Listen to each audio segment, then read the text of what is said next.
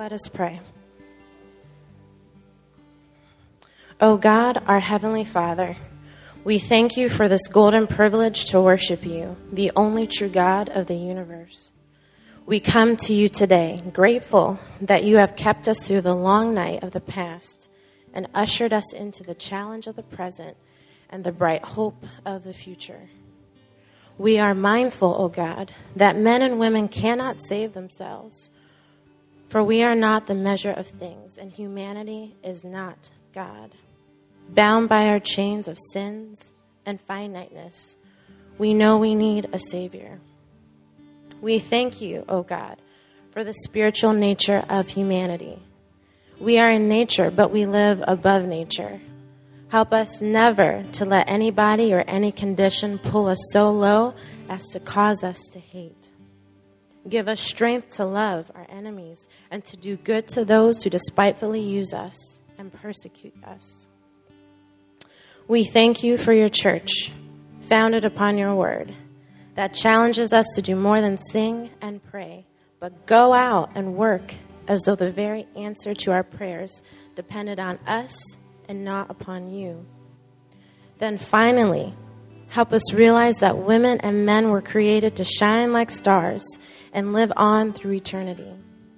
Keep us, we pray, in perfect peace.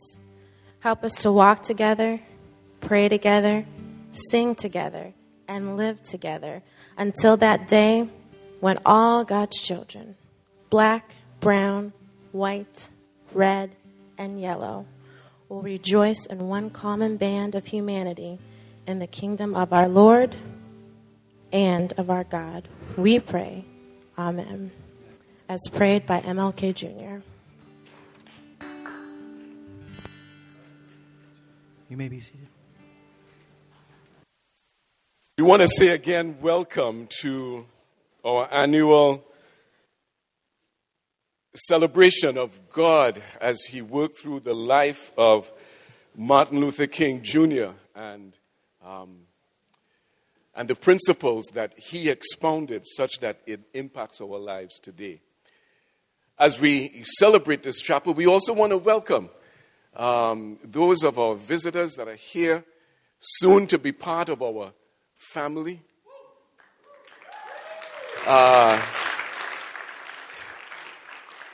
Is it VIP or red carpet visitors? Why don't you all wave your hands so we know that you all are here. Welcome. Give them a warm ENC welcome. We have a lot in store for you today, but as we continue, we want to show three video clips. The first one, the first of the clips is going to be showing Martin Luther King Jr. and his family, showing that he was a man, a father, he was a husband, he was a son, he was a Baptist preacher. The second clip you'll see is when, as he developed, as he evolved throughout his lifetime, he began to see justice in much broader terms. And when he began to look at the Vietnam War and what was happening also in regards to poverty throughout the United States and around the world, and recognized that some people, as he spoke out about it, there were some people that began to drop on the wayside and move against him. And he spoke about that, and that's the second clip. And then the last clip, it was the night before he was assassinated. It was when he reflected in this clip about the time that he was stabbed by, as he called it, a demented woman. And that blade got very close to his heart. And the doctor said if he had only sneezed, that knife would have punctured his aorta valve and he might have drowned in his own blood. And then he got a letter from a ninth grade female that thanked him that he didn't sneeze. And he remembered that. But I want you to pay attention as he reflected upon that letter as to what he was able to see. And we'll talk about some of those other things in just a minute. I used to love to be at their home. He had a game he played with each child. They had a kiss mark. One child had a forehead and one had a cheek. The other had the other cheek and the other one had the chin. And what he would do sometimes, he'd grab them and to give him a kiss, and he'd pretend like he's going to the wrong side. No, Daddy, that's my side, that's my side. And he was doing that just to add some jocular moments to the setting. Daddy, you're not talking. I'm too hungry, Mother. I'm so hungry, I'm busy with this dinner. Others can do what they want to do. That's their business. Other civil rights leaders, for various reasons, refuse or can't take a stand or have to go along with the administration. That's their business. But I must say tonight that I know that justice is indivisible. Injustice anywhere is a threat to justice everywhere. But there was another letter. It came from a little girl, a young girl, who was a student at the White Plains High School. And I looked at that letter, and I'll never forget it. It said simply, "Dear Dr. King, I am a 9th grade student at the White Plains High School." She said, "While it should not matter, I would like to mention that I'm a white girl. I read in the paper of your misfortune and of your suffering. And I read that if you had sneezed, you would have died. And I'm simply writing you to say that I'm so happy that you didn't sneeze. And I want to say tonight,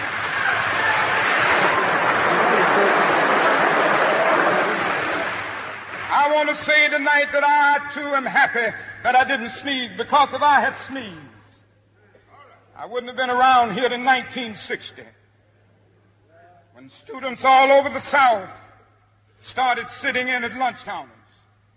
And I knew that as they were sitting in, they were really standing up for the best in the American dream and taking the whole nation back to those great wells of democracy which were dug deep by the founding fathers in the Declaration of Independence and the Constitution. If I had sneezed, I wouldn't have been around here in 1961 when we decided to take a ride for freedom and ended segregation in interstate travel.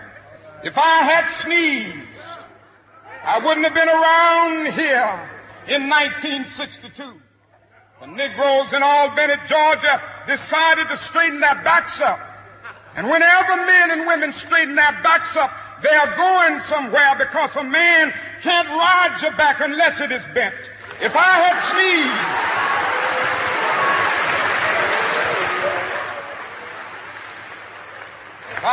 sneezed, I wouldn't have been here in 1963.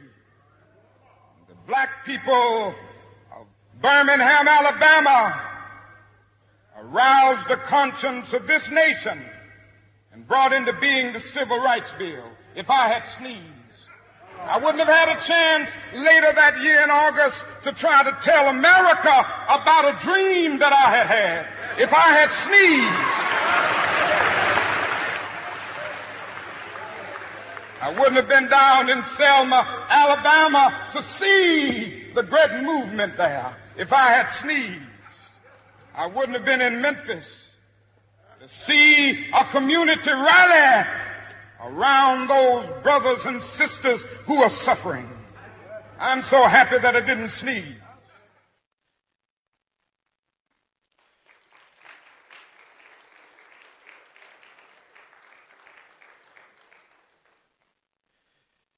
There's an exercise when that I'm quite an exercise that we conduct that I really love, and it begins.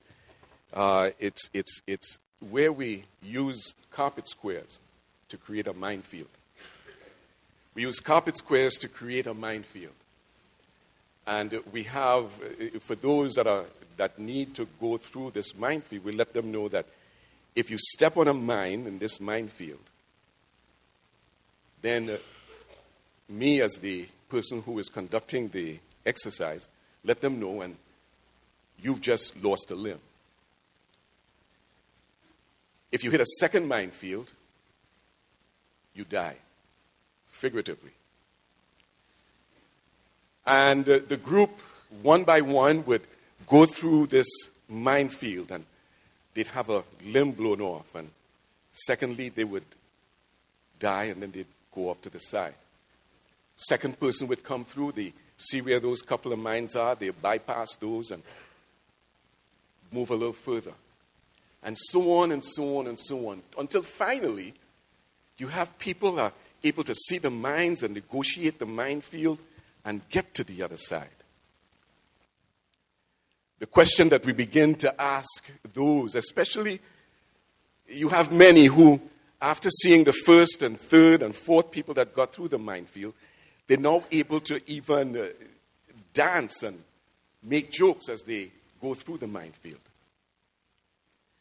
We ask them, for those as they get through, we ask them, how are you going to live your life on this other side of the minefield?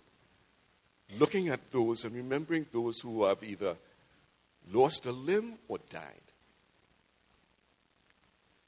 We are here today, able to be in this setting.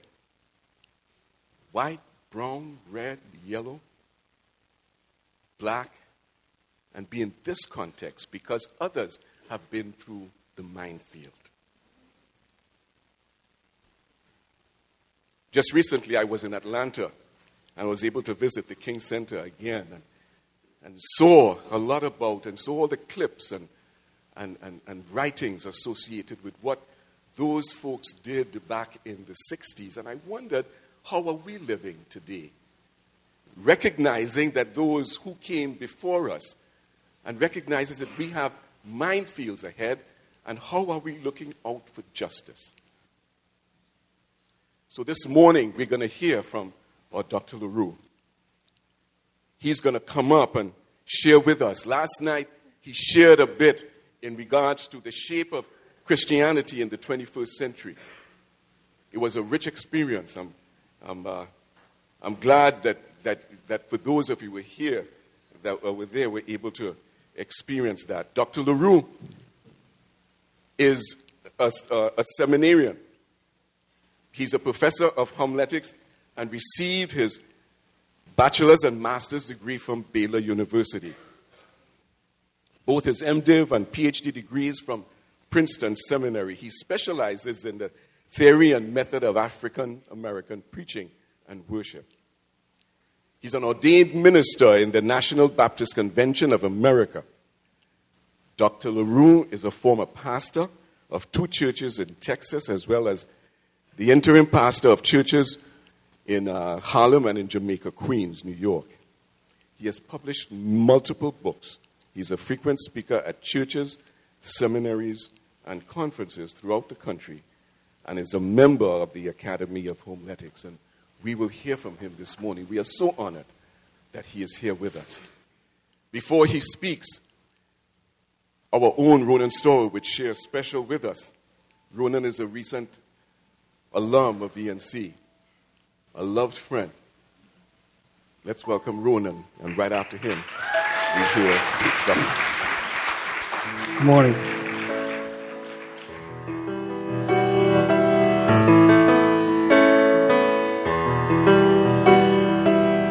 What a moment, you have brought me to such a freedom. I have found in you, you're the healer who makes all things new, yeah, yeah, yeah. I'm not going back, I'm moving ahead. I'm here to declare to you, the past is over in you. The things are made new, surrendered my life to Christ. I'm moving forward. Oh,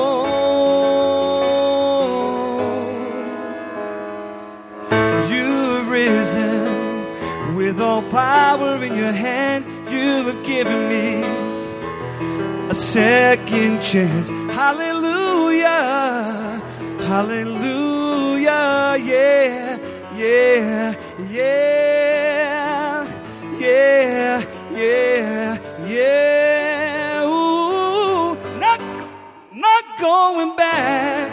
I'm moving ahead. I'm here to declare to you, the past is over in you. All things are made new. Surrendered my life to Christ. I'm moving, not going back. I'm moving ahead, here to declare to you, the past is over in you. All things are made new. Surrendered my life to Christ. I'm moving, moving forward.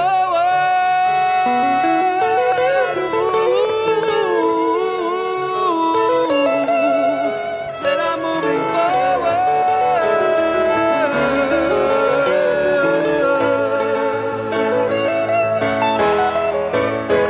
You make all things new. Yes, you make all things new, and I will follow you forward.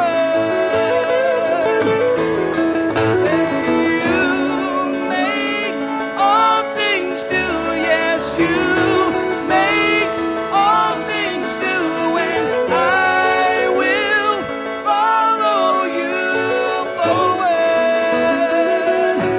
Oh, you make all things new.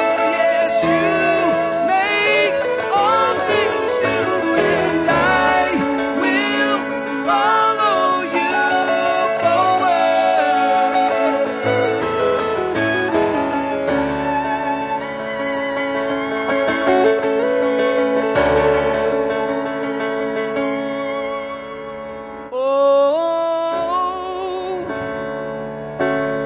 Oh, sing it with me. Oh, where else can I go?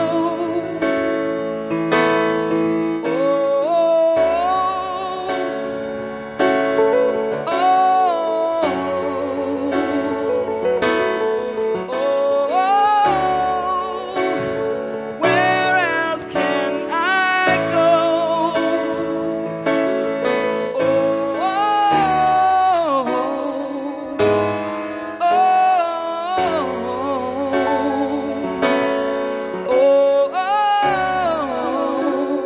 Where else can I go? I'm not going back. Oh, I'm not going back. Said I'm moving forward. I'm moving forward.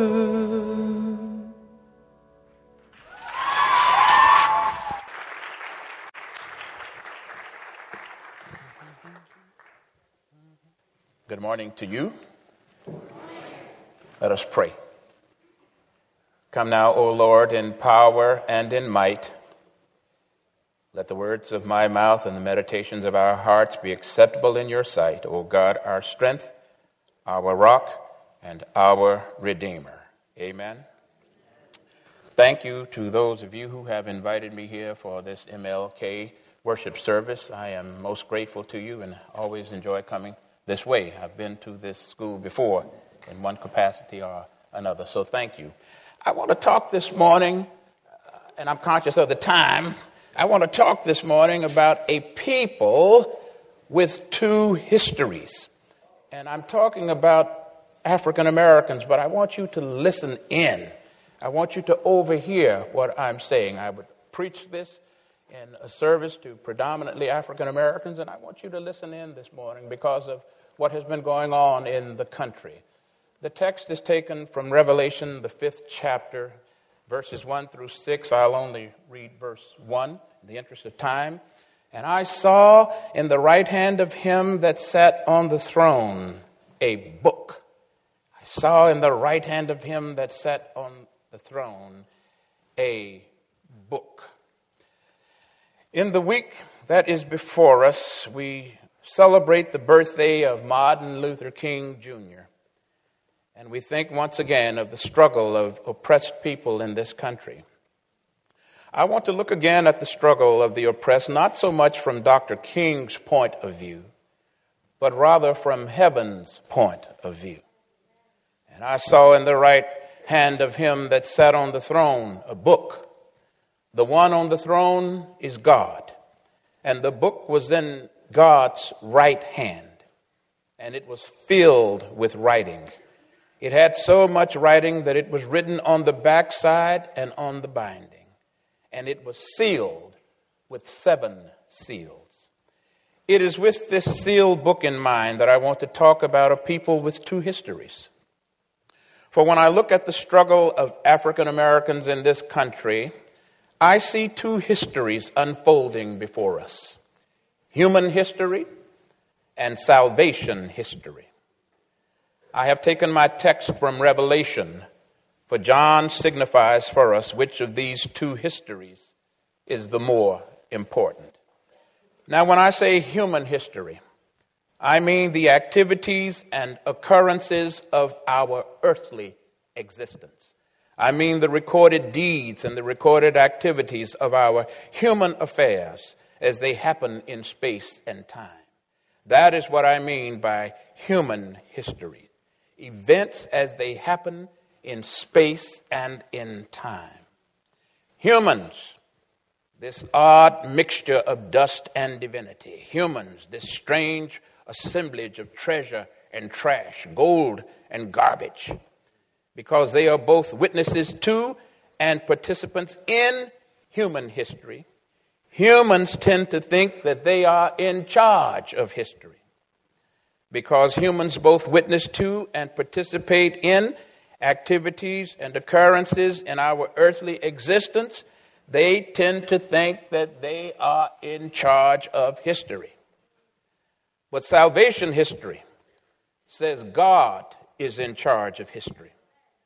God shapes the overall course of the historical process. It is God who intervenes from time to time in particular events. And it is God who will bring his saving purposes to a triumphant conclusion when human history shall have run its course. Salvation history says God is in charge of history. So there are 2 kinds of history. There is human history where humans think they are in charge, and there is salvation history where God knows he's in charge. Now, how you view the struggle of African Americans in this country depends a lot on who you think is in charge. Now, if you think humans are in charge, you are worried this morning, for we have had a troubling past year. And we have to be honest about that. Our young black men have been shot dead in the streets. Some in their 40s have been choked to death. Some as young as 12 have been shot to death within 2 seconds of the police arriving on the scene. So at this time of the year, when we pause to reflect on the contributions of Martin Luther King Jr. in particular, and African Americans in general, I would like to look at the black pilgrimage in America through these 2 lenses: human history and salvation history. If you look at our struggle only through the lens of human history, things don't look so well. But if you will come up higher and look at the struggle from God's point of view, then you will know that Yogi Berra was right when he said, it ain't over till it's over. Alan Anderson, in his book, Confronting the Color Line, said there have been 2 times, only 2 times throughout our long history in this country, when America as a nation summoned her resources to expunge race as an issue from its common life. Anderson says only 2 times, 1865 to 1877 and 1954 to 1966.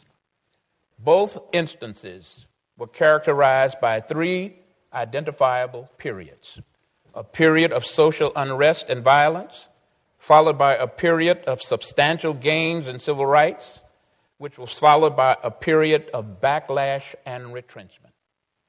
In the 1860s, when America confronted the issue of race, true to form, it ushered in a period of social unrest and violence.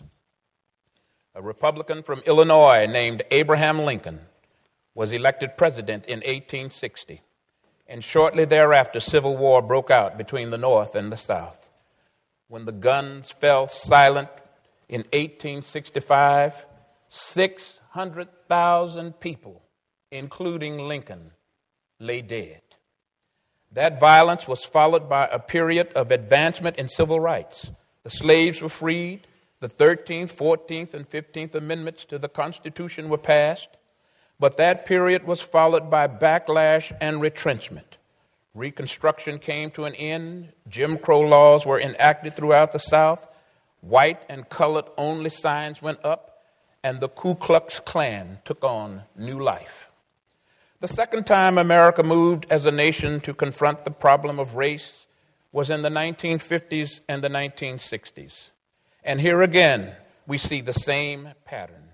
It initiated a period of great social unrest and violence. There were sit-ins and freedom rides, demonstrations and boycotts. And I want to remind you this morning, as I hurry, that the people who participated in those sit-ins and in those freedom rides and boycotts and demonstrations, they were your age. They were in their late teens and early 20s. They were your age. And they were black and they were white. But they took up the cause of justice, even in their late teens and in their early 20s. It initiated a period of great social unrest and violence. There were sit-ins and freedom rides, demonstrations and boycotts. People were beaten and jailed. Some lost their lives. Then came the substantial gains, the Civil Rights Act, the Voting Rights Act, and the Open Housing Act. This was followed by a period of backlash and retrenchment in the 70s and 80s as the country moved from sensitivity to outright resistance. When we look at our pilgrimage through the lens of human history, things don't look so good. We vacillate somewhere between high hopes and shattered dreams.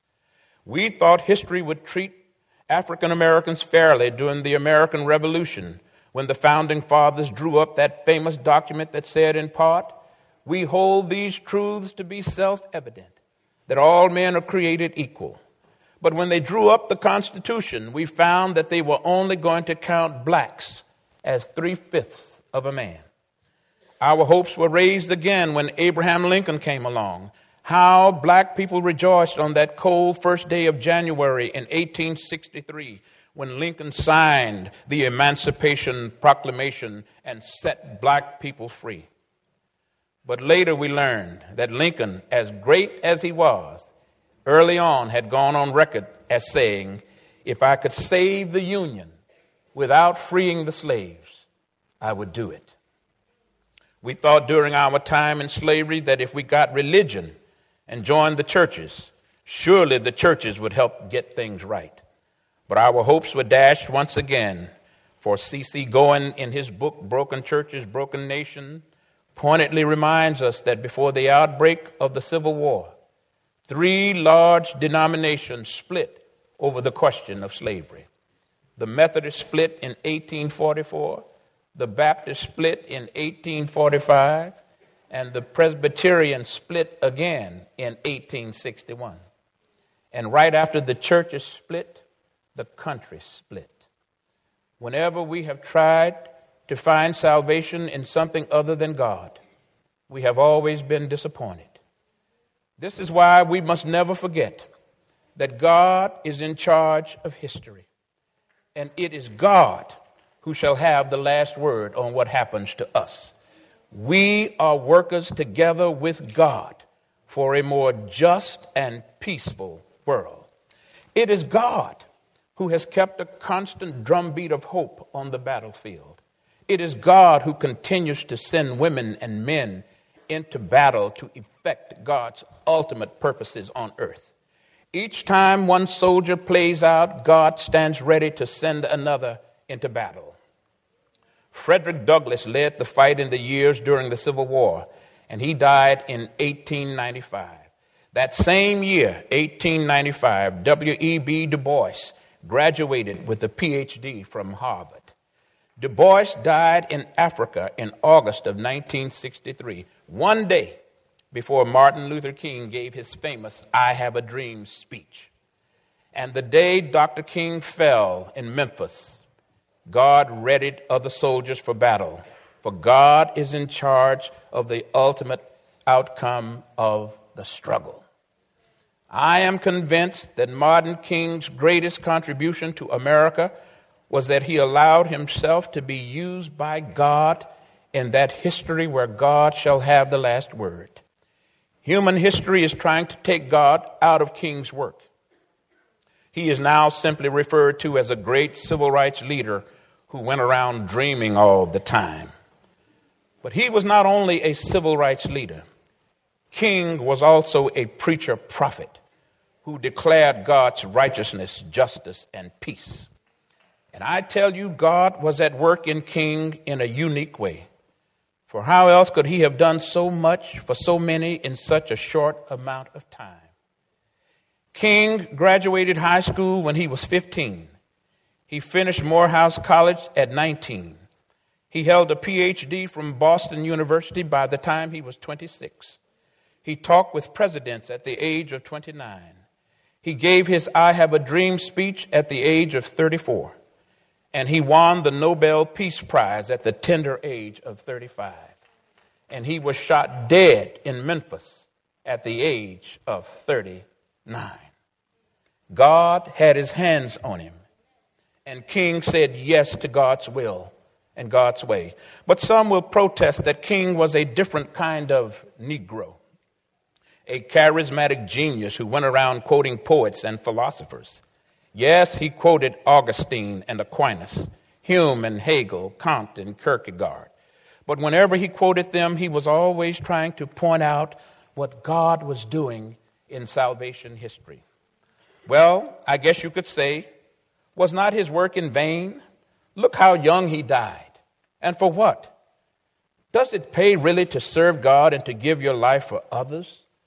Does it pay to give your life to a cause higher than yourself? Does it pay to pursue peace and justice? Does it pay to stand for the right and against the wrong? Does it pay to hitch your hopes to salvation history and place your life in the redemptive purposes of God? If you really want to know the answers, come and go with me to that isle called Patmos. And hear John say once again, then I saw in the right hand of the one seated on the throne a scroll written on the inside and on the back and sealed with 7 seals. What is in that book? I believe this book contains the meaning of human history. But more important, it contains the actions of God over human history. God is not confined to human history nor governed by it, but God rules and super rules over it. John is telling us that our destiny is in God's hands.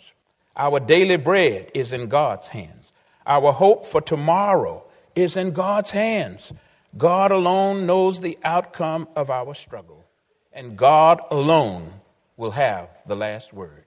If you who are here this morning want your life to count for something, then I urge you to live it in service to God.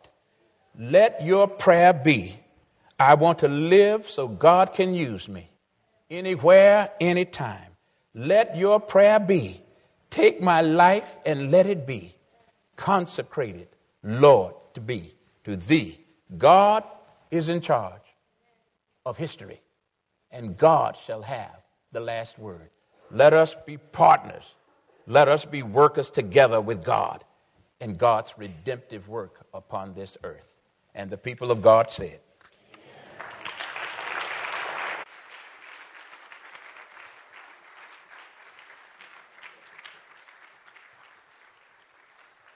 Thank you, Dr. LaRue. A couple of things before we close out chapel today.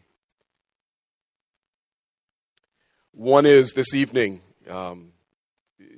Dr. Milliken will be sharing, I think, his last concert this evening. We want to urge you to attend that this evening.